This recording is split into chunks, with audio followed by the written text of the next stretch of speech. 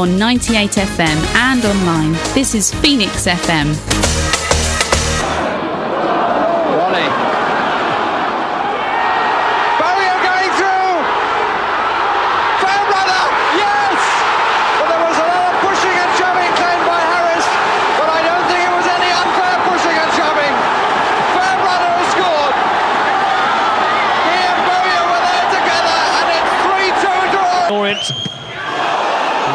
Job. Dean Cox again, this time it's in!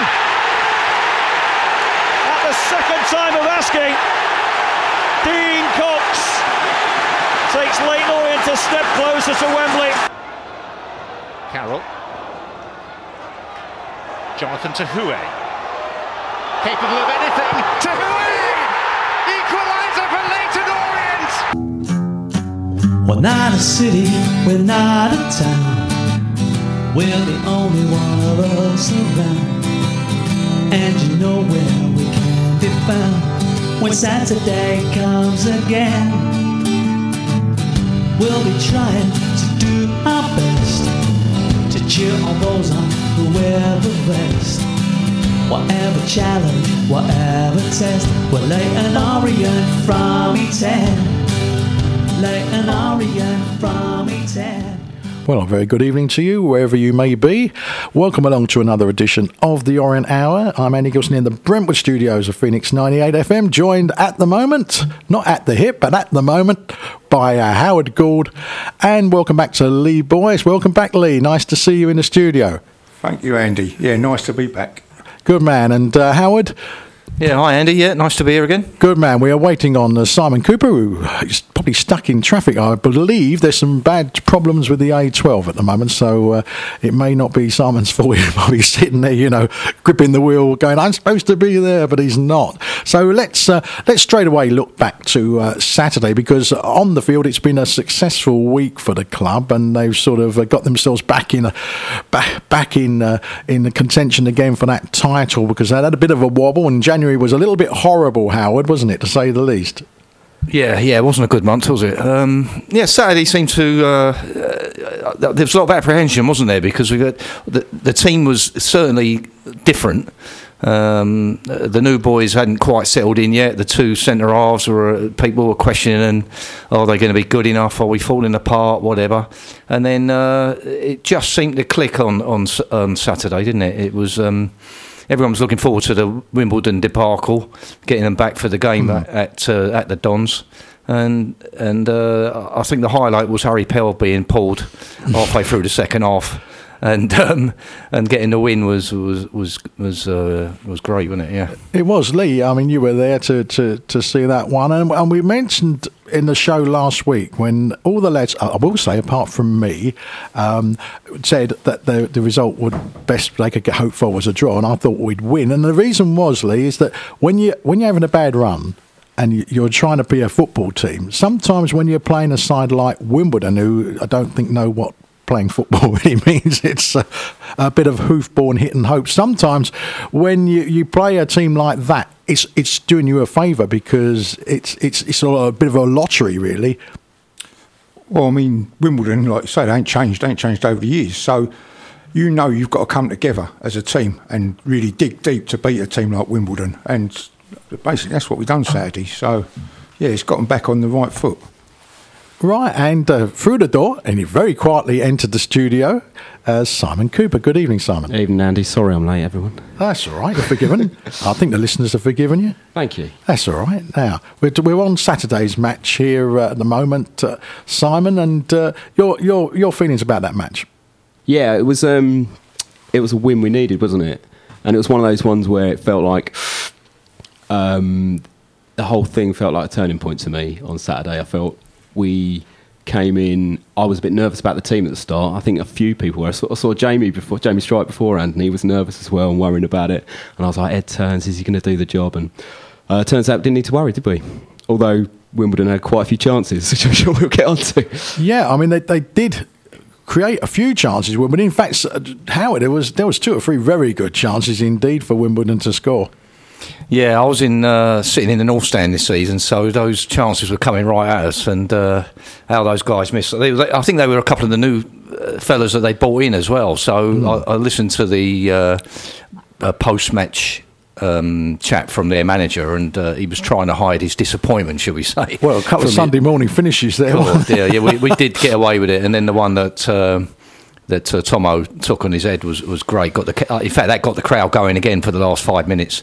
So I mean, we're riding. It seems like we as you said before, the January was a bad time, and we ran out of luck, didn't we? We were all saying in the early season we had loads of luck, even from the first game onwards, like the Mansfields and all that. We were riding it, and then we've lost it. But it seemed to slowly come back. Even last night, they've hit the post, and we got away with one where it was gone over the bar. So hopefully now, I think that with the luck back and the squad that we've got, certainly if you look at the depth of that squad now, and the players are already settling in, I think that Ed Turns looks like he's going to be a player.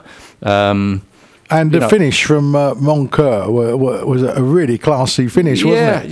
Yeah. Well, he done. Funny enough, the irony was he tried that at Crewe. He did the same thing. He loves his little double touch inside the box, getting through, and he hit the bar at the Crewe in the FA Cup game.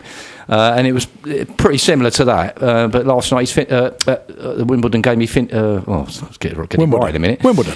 Yeah, he finished. And but we know he can do that. The thing is, it's why is he? The question with Monks is why is he not doing it every week for us? And it's just starting to come to fruition now a little bit. But he admitted himself in the post match, didn't he? In his post match, saying that he had his teeth problem and he just felt a bit rough, but he feels like he's getting better now. So I think being my optimistic pessimist, I think the end of the season looks all right, mate.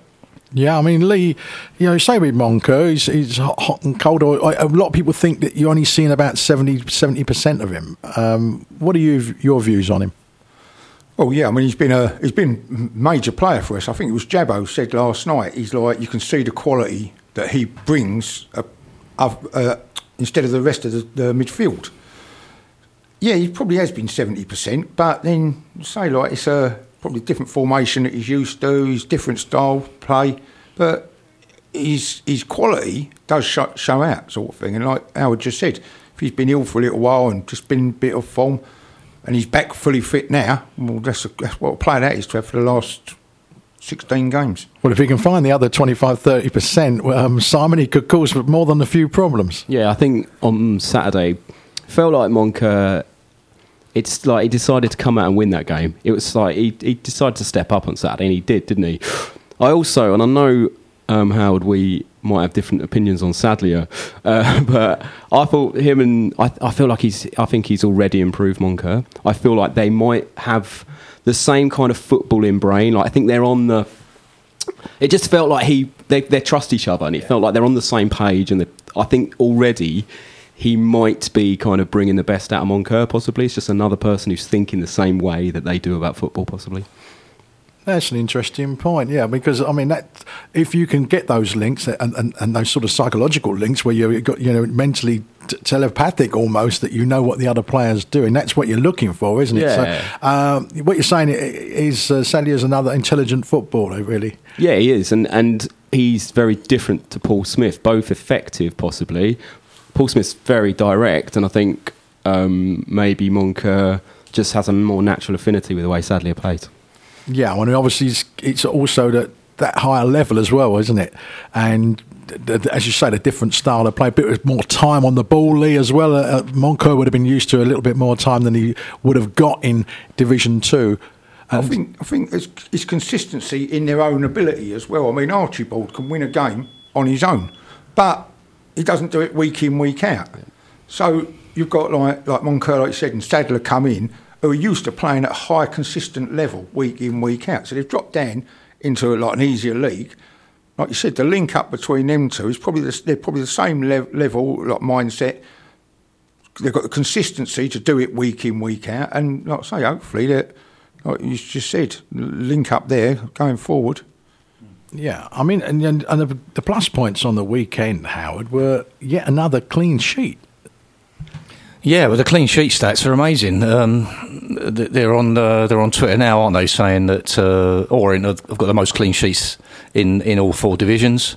And then they've done a list, like they've run down the list, and I think Stevenage have got 13, but that's 6 ahead. We're 6 ahead of them, you know, and it's like 19 clean sheets out of 30. That's it's amazing. Yeah. The more you think about it, you think, blimey, I can't remember an Orient team doing that. No, at any time. No, it's amazing. I mean, and years, I think Simon just mentioned about Monks coming out and wanting to do well against Wimbledon, like something to prove.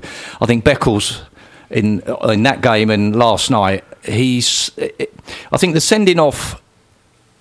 Personally, I would have liked, somebody had a go at me about saying, well, why should he? But I think personally, it would have been nice if he'd have come out and apologised to the fans when he got sending off for what he got sent off for, because he'd let the team and the squad down for 3 games there. And I just thought, you're like the captain or whatever, you're representing the squad and you should come out and say something and don't blah, blah, blah, whatever. I don't know. I just felt he should have done. But he seems to have come out and he just seems in a different frame of mind. He just looked really determined. No one was going to get past him last night or the Wimbledon game. So I think all these things, and the Mazzuni as well, he come out and him and Monks and now Sadlier, as you say, they are ballers. I mean, Craig Clay had a great game last night. I know we were talking about Wimbledon and we haven't moved on to the game last night yet, but you get what's on the can with him. Yeah. But I think like you said, with Sadlier and Monks, they're clever players, and it's all to do with trust. Not that you don't trust somebody like Craig, but you know what you're going to get with him.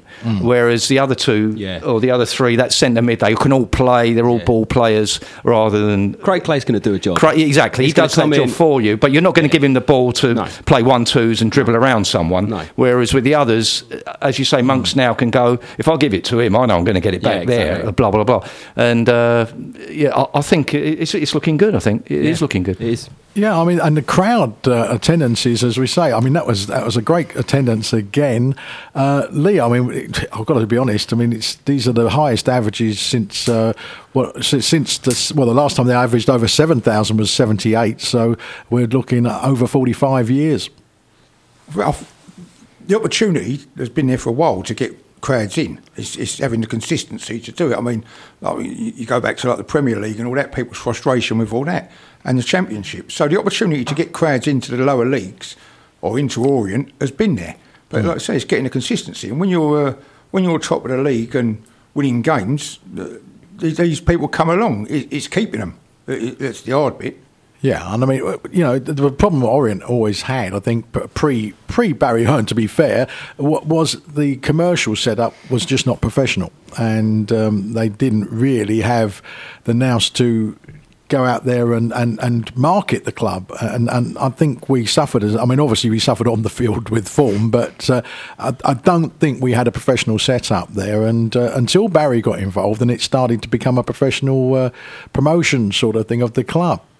That was my personal feeling. I see you're looking a bit surprised there, Howard. No, I'm not surprised. No, I'm just listening. It's times move on. People expect other things now. So it's a lot more modern world since the 80s and the 90s. Yeah. Things are moving on. Lots have happened in the commercial departments of clubs. Lots happen in the community as well. You're going out and doing stuff, and the players are a lot more involved. And Orient have got a reputation of being a community club, and they are. Mm-hmm. So there's lots of stuff that's gone on. I don't know what the crowds were like in the 13-14 season. Were they not as obviously weren't as that big? No, they might have been. They weren't as big and as regular. I mean, no 5.8s, 5.7s, that sort of thing. But I think the only issue is now is if and when we get promoted, you can't squeeze any more people in. There's literally no space, is there? So they've really got to look at that if they want to progress. I'll be honest with you. I commentated on a match at Mansfield. It was on the night that they opened their new stand. This is going back probably about 20 years, but they had a 3-tier stand, because it's a funny old ground there, one, isn't it? But they opened this 3-tier stand, and that's exactly the sort of stand we would need if we were to demolish the old east side and put a stand up there. It's something that would, seat around about 7,000 people is really what you'd be looking for, maybe with a hotel underneath it or something, but there would have to be something in there. So it's doable, but obviously the flats do limit what you can do. So that's why I suppose they're looking at all the options out there, because the flats, they were a necessary evil maybe at the time, but it's limited what you can and can't do. My main gripe, I'll be honest with you, Howard, as we digress to the stadium a little bit, was that when they got the chance to build a new West Side, it was designed so appallingly inside. I mean, you really struggle to put functions on because it's not wide enough. It's not conducive to putting a function on. It literally was an office block with a few seats stuck on the end. I mean, it could have been a lot better. It could have at least been 2-tier. It could have been a lot of things, and it wasn't. So it was a bit of a disappointing stand, really, that one. But there you go. But let's jog on to last night. Now, last night was smiles all around. Particularly at the end of the match when Dave Victor spoke with Richie Wellens. Richie, thanks for joining us. Congratulations again. Back-to-back victories, and you must be so satisfied with what you've seen last couple of days. Really professional, efficient, on obviously a difficult pitch. At times we moved the ball about really well.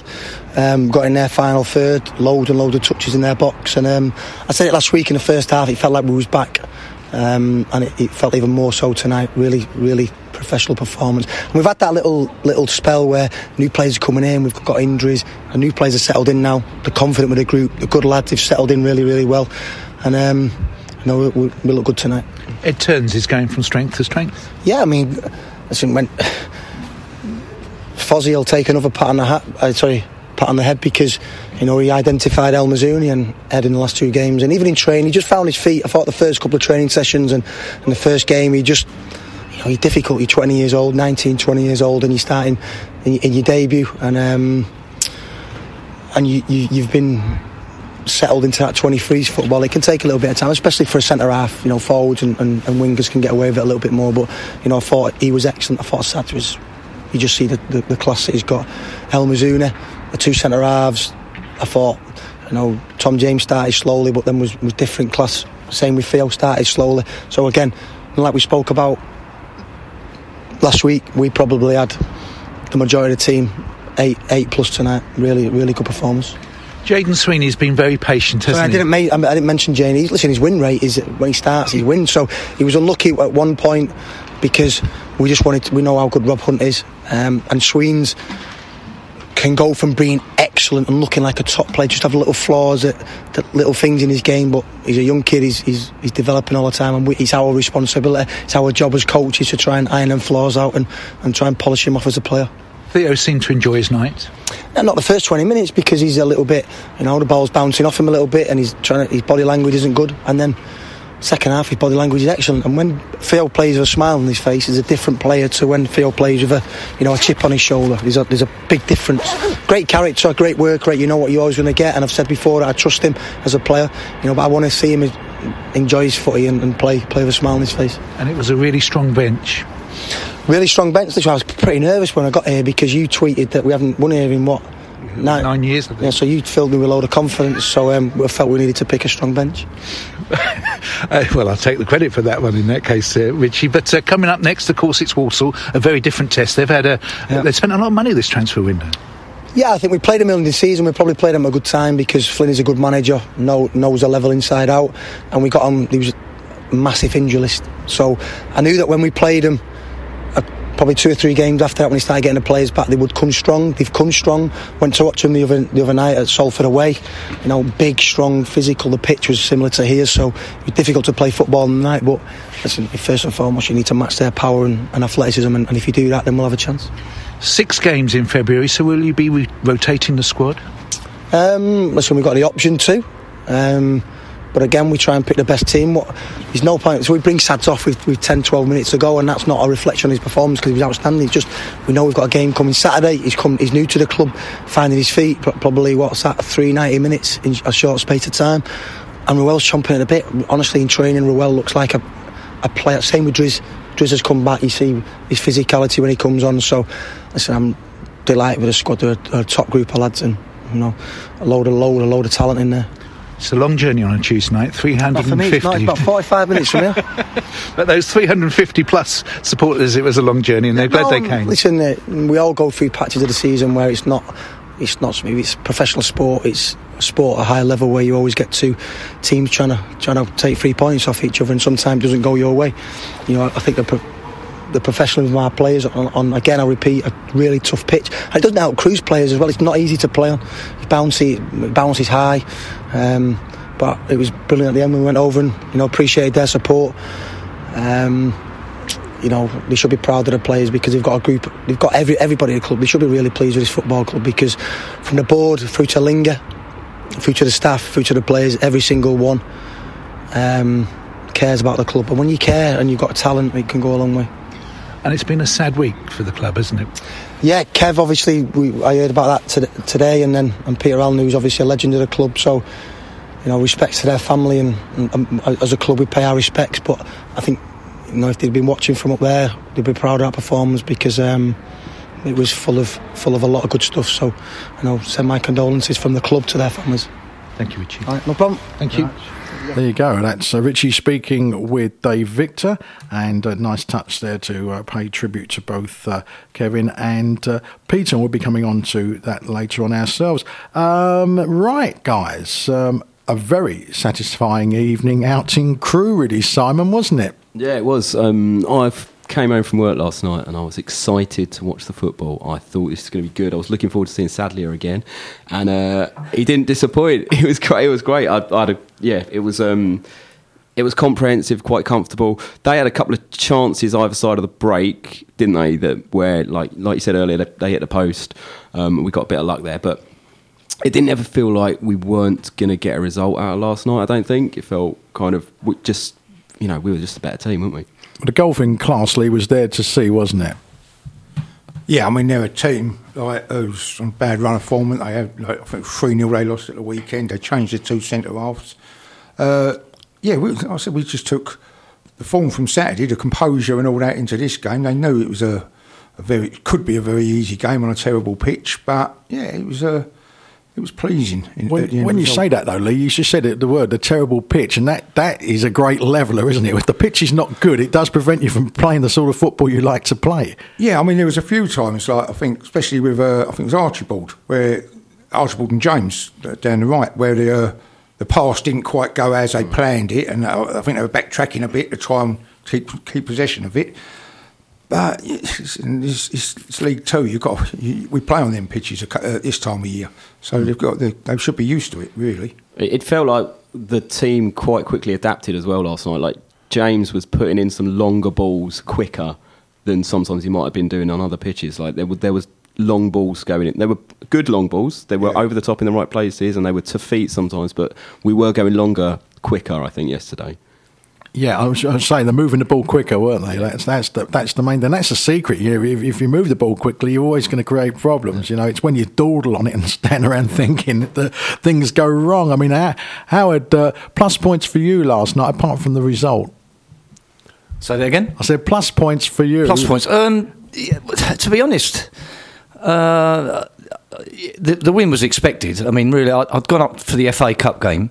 And we should have won that. We should have won that quite comfortably, actually. And I was really disappointed that we came away losing that in the last minute. And I thought, well, if they play the same tactics, obviously, Orient, we would have learned from that. I know they had a couple of different players, but a lot was similar. The guy who came on and replaced their new fella was a guy who scored the goal against us up there, and he gave us that trouble for 5 minutes because his pace. Sweeney had to get hold of that guy's pace. Adapted to it, yeah. Yeah, and then I thought, second half it might be interesting down that side with Sweeney, but I think Sweeney is doing great. He's come in and he's just showing his class. He's got a good brain on him. He's good technically.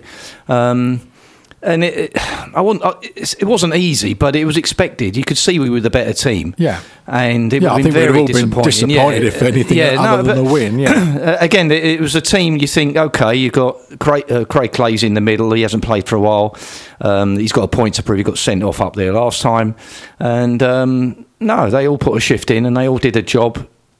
come away with a 2-0 win. Really, it was expected. We'd been very disappointed if we didn't beat Crewe. I think we should repeat that and I think we've got to play them at home as well yet. Yeah, towards the end of the season. Yeah, so...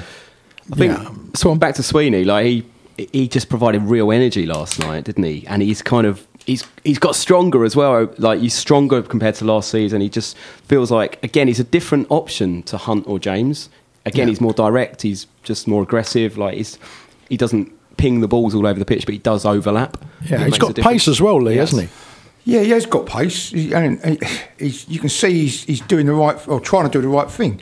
I did think last night a few of his passes and a few of his runs were the wrong choices. Like, and what I did like was, I think there was a couple of times where he got more or less in Sadler's way, sort of thing. But there was no like Sadler like sort of moaning at him or anything like that. It was like sort of like, okay, let's go again, like sort of thing, which was nice to see. Because I mean, obviously, Sweeney's going to need confidence. He's probably having the best form he's ever had for us at the moment, and looks like he's progressing. But little knocks could stop him in his tracks, sort of thing. So to see them little things that were going wrong or didn't go right last night. And there was no like sort of lambasting him or nothing like that. It was all, yes, just keep going. And listen, that's a successful team. Yeah, and I mean, the thing with Sweeney is he's gaining in confidence, Lee. I think because the manager's given him the confidence by putting him in there. Yeah, I mean, with Sweeney, I mean, he's obviously come through. He come through with Shad, who was playing left back at the time. He had Connor Wood there. He's had players in front of him like since he come into the side. So he's not had a great opportunity to have a run, but this is his opportunity. He's had loan spells. We've stayed with him and all that, and give him new contracts. And now this is his time to show what he can do. Because, like I say, he's got no real challenge. Probably Rob Hunt, who's not naturally a left-sided player. So he's got the opportunity now to really progress his career and kick on. Good stuff. And Simon, once again, another clean sheet, another tick for the clean sheet box, and the goal's well taken. Yeah, Ed Turn's good finish for a centre-back, wasn't it? And you can just tell, yes, I saw a tweet earlier, someone saying he's turned from a catastrophe signing into Bobby Moore overnight, which is kind of just what happens, isn't it? But it just proves how Beckles in the middle of that defence calms everyone around him down. Now, he might stress people out in the stands, but he clearly gives everyone else he's playing with confidence, because Turns just was so much praise for Beckles after the game as well. You can tell that he just felt comfortable in that defence, and he just had a great game, didn't he? And what was the tweet? What did the tweet say? It said he went from overnight. Ed Turns has gone from panic buy signing into Bobby Moore. Yeah. Yeah, some of these people, I think you could write what they know about football on a matchbox and have room for a couple of stamps, I think. I mean, it's just, I'm grateful some of these people aren't running the team, because you read the message board and you read Twitter and things, you think we'd be bottom two if we had this lot running the club, to be honest, some of them. But, I mean, overall, I'll just say that it's just, you get the feeling that we're back on track now, and with a match coming up in the weekend, we could be sitting here this time next week discussing 4 straight wins, couldn't we? Yeah, if you look at the games to come, the problem is there is expectation now that it's only all right. Walsall won't be easy. No. I think a lot of people are going to go, I'll take a draw now, which is we probably would, as long as it's a clean sheet, a 0-0. But now with Sadlier in there and a couple of the new boys, you'd expect a couple of goals maybe to pop up a bit more often if Smythe is coming back in the squad, which he should do in the next week or two. And then, looking at the fixtures, the problem is expectation. But I don't see now. There was a good tweet that was put up about the fixtures for the 4 teams at the top there who've got the next 6 games, and there's quite a few teams there that we're all playing. 3 out of the 4 teams, like I think it's Crawley and Grimsby, that we're all playing them. So it's a matter of how we do against those teams compared to how the other lot do. But there's nothing really to be scared of, is there? 16 games to go. There's enough on Twitter now saying, we need 80 points and we need this number of points and we only need 6 wins, which is all true, really. The games are running out without even realising. Can't believe we've actually played 30 games this season already. It's really flown past. Amazing, isn't it? And, so for the amount of wins, and if you look at the teams we've got to play, you think our squad our squad is good enough, whatever you say. They are good enough to get 6 more wins. So it's just a matter of trying to enjoy it. But the typical Orient way, always leaves it. The last 10 minutes are always squeaky bum in any game, aren't they, with Orient? Exactly. Right. Whether you're winning or losing. So, well, I'll tell you what we'll do. We'll have a listen to what Dave Victor's got to say about things in this week's Victor's View.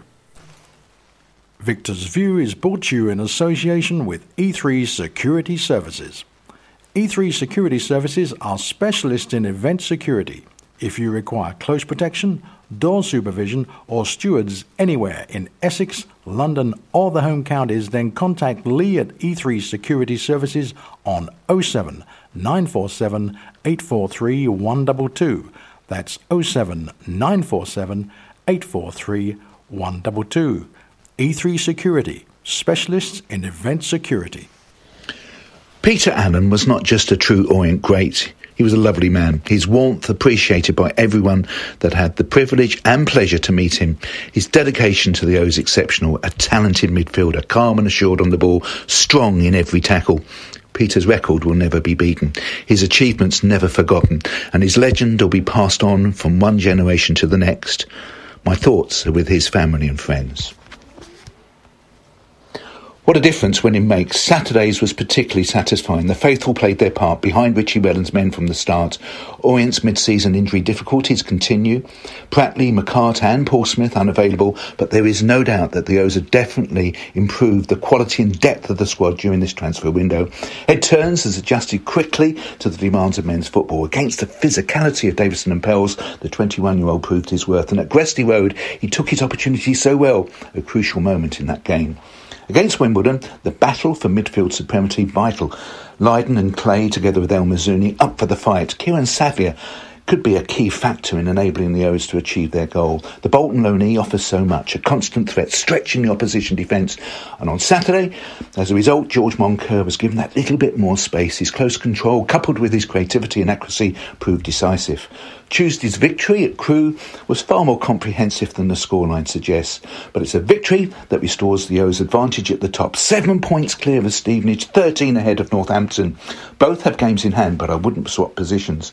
Next up, we travel to Walsall, and they've had a very interesting transfer window. 6 arrivals, the standout being last season's League Two highest goal scorer, Matty Stevens, signed on loan from Forest Green Rovers, for whom he scored 24 in their promotion campaign, but he failed to score on his debut goalless draw at Northampton. He replaces Danny Johnson. Now, he grabbed 12 in 22 games for the Saddlers, and he only managed 4 in 23 for the Stags. Michael Flynn's side have won 7, lost 3 of their last 12 games at the Poundland Stadium. Their last home defeat was on the 27th of December at the hands of Stockport County. Walsall have won 2, drawn 2 and lost 2 of their last 6. Connor Wilkinson is fit again, and the former O's striker came off the bench at Sixfield on Saturday. He's recovered from a ruptured ACL. Harry Smith and Otis Khan scored when the O's won the corresponding fixture back in April, and it was Omar Beckles who hit the winner in E10 in September. No respite, bottom of the table, Rochdale at Brisbane Road next Tuesday. Jim Bentley's side have lost 4 following their victory at Bradford City in mid-January. Valentine's Day is an appropriate date to support the tremendous work of the Justin Edinburgh 3 Foundation. Finally, good luck to Harry Smith, who got off to a tremendous start, scoring in his debut for Barnet, where he'll get the regular first-team action that he clearly needs. Well, thanks very much, Dave, for yet another Victor's View. And well, just before we go on to our Peter Allen tributes, Lee, Richie did touch on it. We lost Kevin this week, and I know he was a good friend of yours, and he was a friend to everybody, wasn't he, really? Because, as I said to you before we went on air, he was a sort of people's person, wasn't he? Everybody was his friend. He was. I know it's easy to say good things about people once they've passed, but Kev was a special man. He was he's been going Orient for forever and a day. He knew so many people, and so many people knew him, and he'd always take time to talk to people. He'd be there for you, help you out. If you're going through a bad time, he'd be on the phone checking everything's all right. Always buying people a drink, like, you know what I mean. Never expected nothing back. He'd give you the coat off his back. He didn't expect nothing back. He was just a lovely, genuine man who's going to be badly missed over Orient. I'm sure he will, yeah. And I think everyone who knew him will echo exactly what you've just said. And also, as we say, for 2 great wins on the field this week, 2 big losses off of it, Kevin being one of them, and of course, Peter Allen, the club's record appearance holder, passed away after a long illness, to be fair. I know he's not been very well for a while now, but still very, very sad when it happens. And we've got 2 perspectives to look at. We've got the press reporter and the spectator's perspective, and a player's perspective of Peter. So first of all, let's go to our top man, Mr. Steve Tongue, and hear his tribute to Peter. All Orient supporters will be aware of the club record that Peter Allen holds, 432 league appearances and almost 500 in total. But I've often wondered how many of our players down the years, if any at all, can beat his academic record, 3 A-levels, 7 O-levels, and a place on offer at both Birmingham University and the London School of Economics. The gain for either of those esteemed educational establishments, of course, would clearly have been Orient's loss. But fortunately, the 18-year-old Peter had had enough of the classroom by then, and when Spurs hadn't been able to persuade him to join their star-studded ranks 2 years earlier because his parents were insistent he should have a proper education to fall back on, he was delighted to sign the contract that our manager Dave Sexton, a fellow resident of Brighton, had knocked on his door with. It offered him £25 a week, and he was thrilled. Well, that was in July 1965, and so for the pre-season friendly at home to Watford in early August, one of the 10 names listed in the programme as new signings, as well as the even younger Paul Went, England schoolboys captain, was Peter Allen, a forward signed for the O's straight from grammar school, lives in Brighton. And down below, a record of the first friendly of the season away to Dover had the name of Allen in the team for a 3-0 win. His first competitive game was in the League Cup at home to Coventry, followed a few days later by a league debut away to Portsmouth. But both, sadly, were lost. The 1965-66 season was one of the worst in Orient history. 5 wins from 42 league games, bottom of Division 2 by 10 points. Dave Sexton had departed long before the end, but one of the few good points was the midfield partnership in a 4-2-4 formation of Peter Allen and Dave Metchik. He was clearly not a forward but a midfield player, which was hard work in a 4-2-4 system, and even harder under his next manager, the old Sergeant Major figure of Dick Graham, who would be one of the 4 that Peter played under for the O's. The next one, Jimmy Bloomfield, was a player-manager and of course a midfielder who initially took Peter's place before realising what a good pair they made. And long before Jim stopped playing, ahead of the memorable 69-70 third division title winning season, Peter was established as one of the team's most consistent performers. Surprisingly fierce in the tackle, protecting the back 4, but still getting forward for 3 or 4 goals a season. It was around that time that he missed just 2 league games in 3 seasons. And what exciting seasons they were, with promotion, and then in 1972 the FA Cup run to the quarter-final, beating Leicester, managed by Jimmy Bloomfield then, and then Chelsea from 2-0 down at Brisbane Road. If you look at the YouTube clips of that game, in fact, you'll see a classic piece of Peter Allen in the build-up to Phil Hoadley's famous goal, winning the ball and then somehow twisting away from his man in that ankle-deep mud. And not only that, in the second half, looking as composed as ever on the ball, he looks up and plays a superb flighted pass into the heart of the Chelsea penalty area that enables Mickey Bullock to equalise. Oh, and in the 6th round, he's one of 3 Orient players who hit the bar or post before lucky Arsenal scraped through to the semi-final. And remarkably, after all that heartbreaking failure to reach the top division in 1974, Peter was still around for the other famous win over Chelsea in the Stamford Bridge Cup replay of 1978, though that was one of his very last games. He'd fallen out with Jimmy Bloomfield, who was back in his 2nd spell at the club, and was pleased then to join up again with George Petchey, who'd been sacked by the O's and joined Millwall. He was also struggling with injury and played only 18 games for them before retirement. He was offered a coaching job at Millwall, but instead went back to studying and successfully trained to become a solicitor. So one of the cleverest players ever to represent the O's in every sense really, because clever on the pitch is what really counts, as we know. Also one of the most consistent and reliable, one of the most sporting, and simply one of the nicest blokes. In the excellent book that Matt Simpson wrote called Leyton Orient Greats, Peter said how proud he was of playing for the club, and added that he was amazed that whenever he went back to Brisbane Road to watch a game, he was remembered so warmly. But he really shouldn't have been in the least bit surprised by that. Thanks very much, Steve. Nice tribute there from Steve Tongue. And I think everyone you speak to, Howard, says what a gentleman he was. Yeah, he was. I was lucky enough to meet him a few times, and one recollection I had of him was when you're 13 in the Jewish religion, you have what's called a bar mitzvah, which is a coming of age for a boy. And my mum was quite well involved with Orient, working for them at the time, and she invited everyone at the club to my bar mitzvah party. And 3 of the players actually arrived, Brian Blower as well, who was the commercial head at the time. But Peter couldn't make it, but he was the only one who actually phoned my mum, and then he sent a letter as well and signed a letter and apologised for not being able to come to the party. So, yeah, gentlemen, as you say, on and off the pitch. Yeah, I mean, I the charity match I arranged a long time ago now, probably in the mid-90s, and against an Orient Legends 11 with the Sunday football section that I ran from the supporters.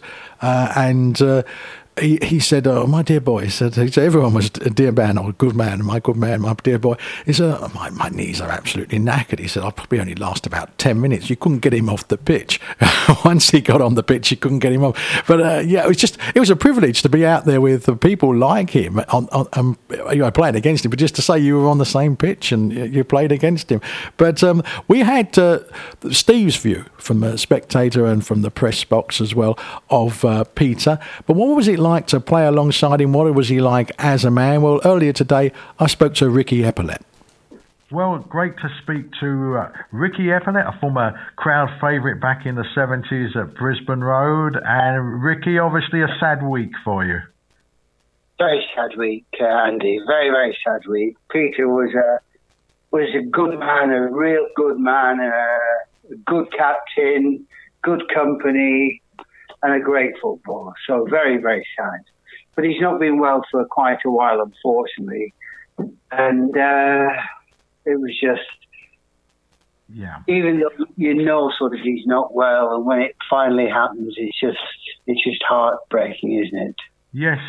And of course, yet another former player with that sort of problem, which always, it's in the news quite often now about former footballers. Yeah, it is.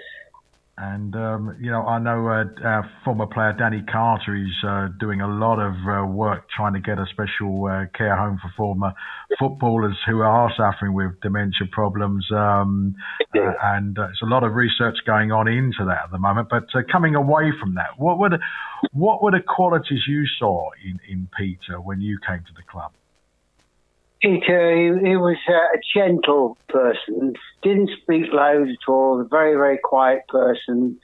But again, he had this aura about him. He didn't really have to speak. He was a leader, and he didn't really bollock anybody and rollick anybody about doing this and that. He'd have a gentle word with you afterwards, after the match, or on Monday or Tuesday. And he'd have a word with you and say, that wasn't right and this wasn't right. Maybe if we did it, he would plant seeds in your mind. He wouldn't tell you what to do, but he'd plant seeds. And he was a great leader because you would watch him and follow. And I always say is that if you went into battle, you needed Peter Allen by the side of you to lead the way because you couldn't go far wrong. He was a good man, honestly. We had some great time together, on the field, off the field, a good friend, and he had a good way about him, a very intelligent man, and he spoke with authority, and he just had a lovely presence about him, and he was a warm, kind-hearted man. I've heard it said from other players, Ricky, that he didn't shout a lot on the pitch, but he gave a certain glare towards you, which meant, oops, I'm in trouble. Absolutely, that's exactly what he did. He let you know, sort of, he wasn't a ranter and raver at all. He didn't sort of give you a real telling off everything. But again, a look would do it, and he certainly wouldn't let it go, but he'd have a word with you later on when things had calmed down. And when he gave the talks and everything. Again, when times got hard, he didn't raise his voice and bang his fist on the table and say, we must do. It was a gentle way about him. And as I said just previously, he'd always plant seeds in your mind and you'd think about what he said. And he'd leave it with you for you to make your own decision. But it was just a nice way. A leader does that, and we followed quite easy because he demanded attention. Yeah, no, he was at the club obviously for a long period, 64 to 78, and he was there for the near miss season. He was there for the FA Cup runs, although the second FA Cup run was towards the end of his time with the club. Was there an outstanding moment that you remember with Peter at the helm? Well, all I can say is that Peter was always captain. He'd make anybody Orient signed, he'd welcome them in. He'd spend time with them. He'd take them for dinner. He'd do as much as he could. He would invite you to stay the weekend at his place in Brighton, which was lovely. He was just anything really that new players came. George Petrie always said, Peter, just have a word with Peter, and Peter would look after you until you got settled. And Peter would give you advice. As you know, he's a very intelligent man, and he spoke with authority and sense. Yes, but he used to say, hello, my dear man, dear boy. Come and sit down. We'll have a gentle beer together, and we'll just mess the facts. But he was a great. You saw him play, Andy, many times, didn't you? Yeah. He was a great tackler. Believe me, that nowadays people, if you raise your foot when you tackle, you deserve to be sent off. You really do, because it's not the way. You're showing your studs and you've got to go. But Peter had this way. His whole body would go into a tackle. His body and his legs and everything. But he was the strongest and best tackler I've ever seen. I really mean that. If you tackled him, it was like tackling a brick wall. You'd bounce off him. His timing was right, but he was so physically hard that once you tackled him, you would really know. And even in training, he wouldn't flinch. So if it was a 50-50, 90% Peter would always win the tackles. He was a great tackler, but he was a super player, and we all benefited by playing with him. Yeah, it's been obviously a bad run for the club. I mean, John Jackson as well. John Jackson. We travelled with John from Brighton, and they were good friends. But yeah, that was sad, John. And there's quite a few, unfortunately.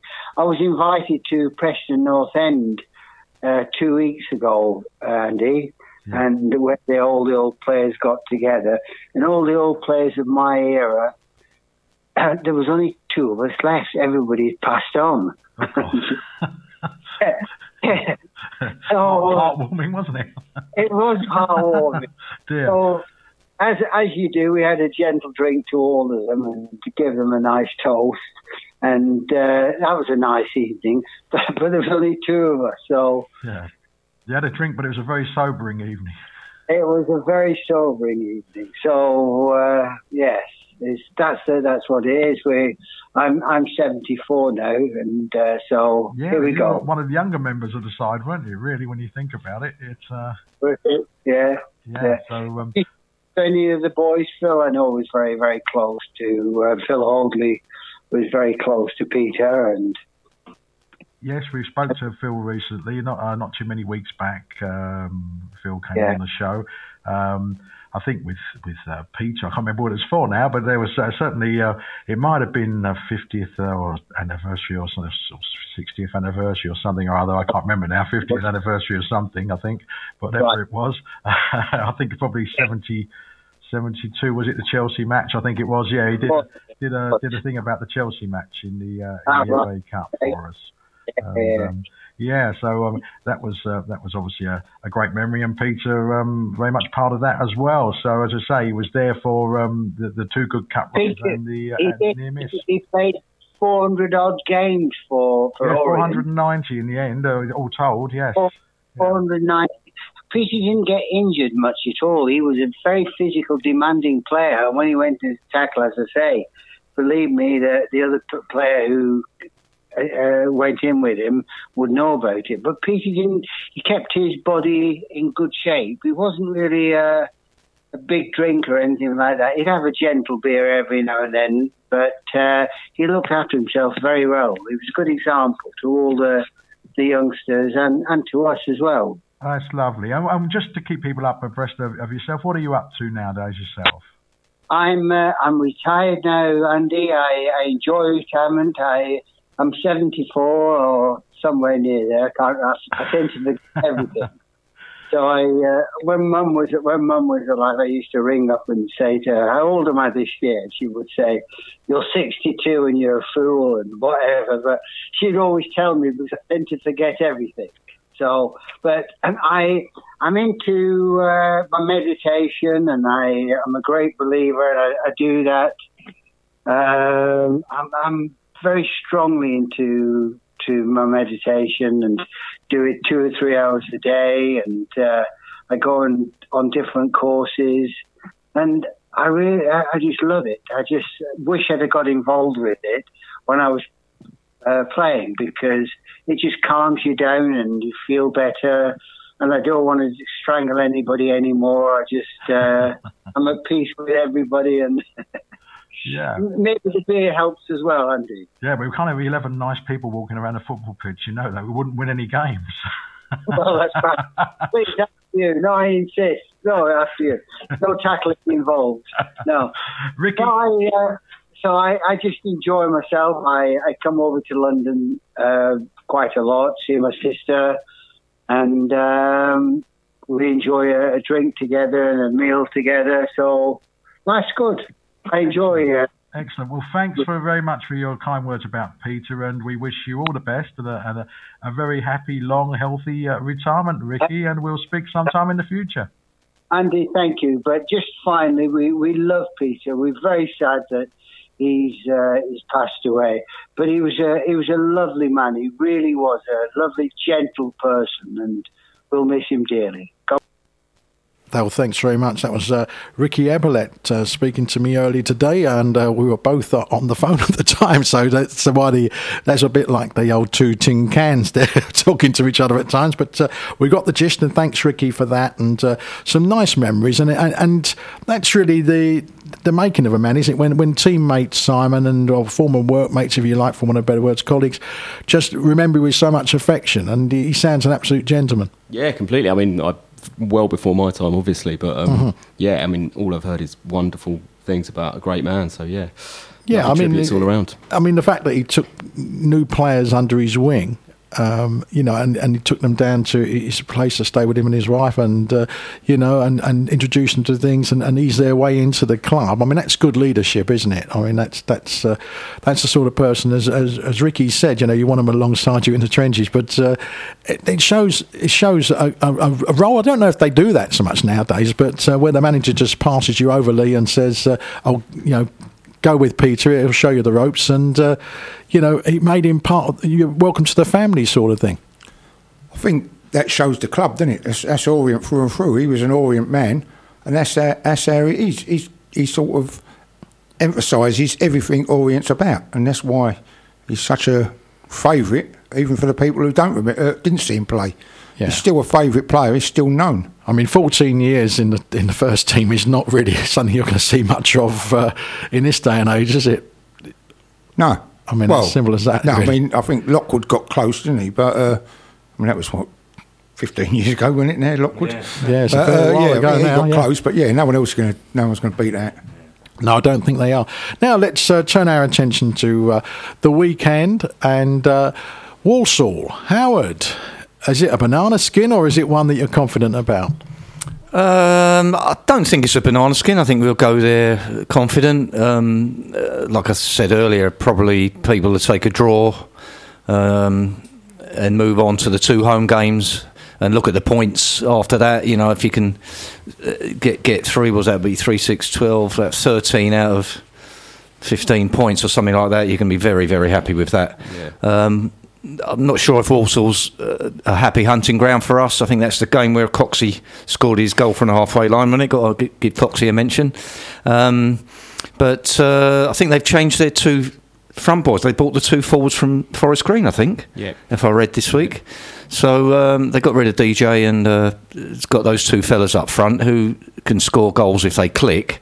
But I think Beckles will be happy about that. He knows who they are and can deal with them in their own way.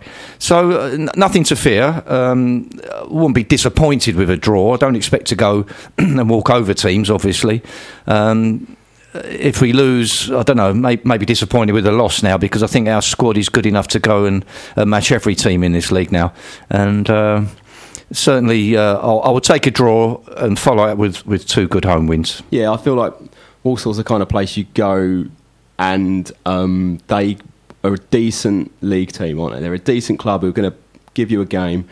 They're quite a big, strong team. Like, as Ricky pointed out last night, they're a physical team. We're going to have to stand up to them. But we've come through that test against Wimbledon, and I did not want to beat a team as much as beating Wimbledon on Saturday. And nothing's going to be as physical and as horrible as playing them. So if they're a big physical team, then we've proved that Orient can go out and beat a big physical team. Yeah, there's also these incentives of all these teams in that pack below, because was it down to about 14th or 15th? I think Tranmere are only 2 or 3 points off the playoffs. Yes. It's and they're all battling each other.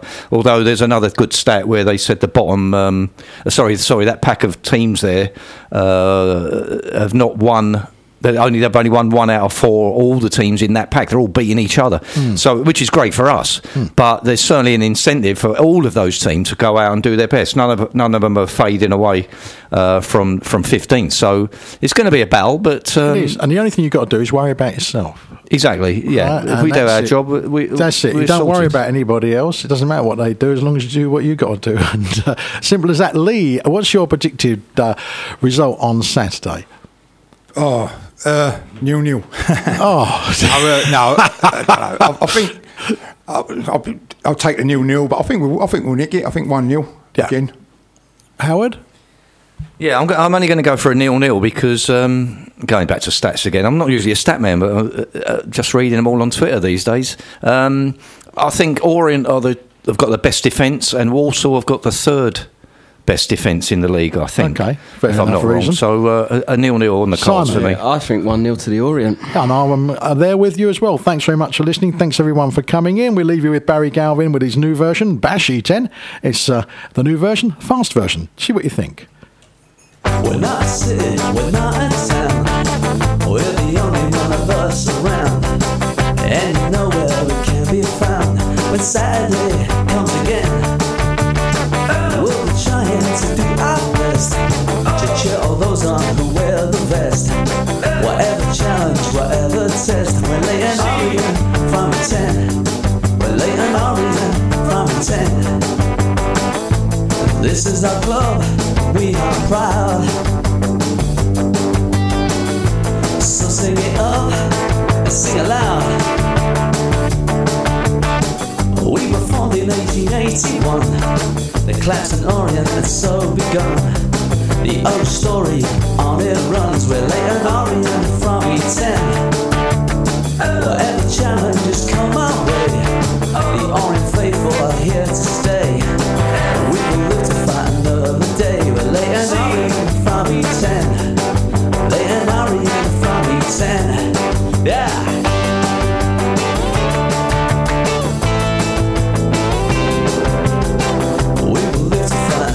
Day. We're laying Orient from E10.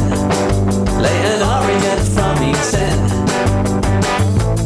This is our club, we are proud. So sing it out and sing it loud. We're not a city, we're not a town. We're the only one of us around. On the hour, across Brentwood and Billericay, this is Phoenix FM News.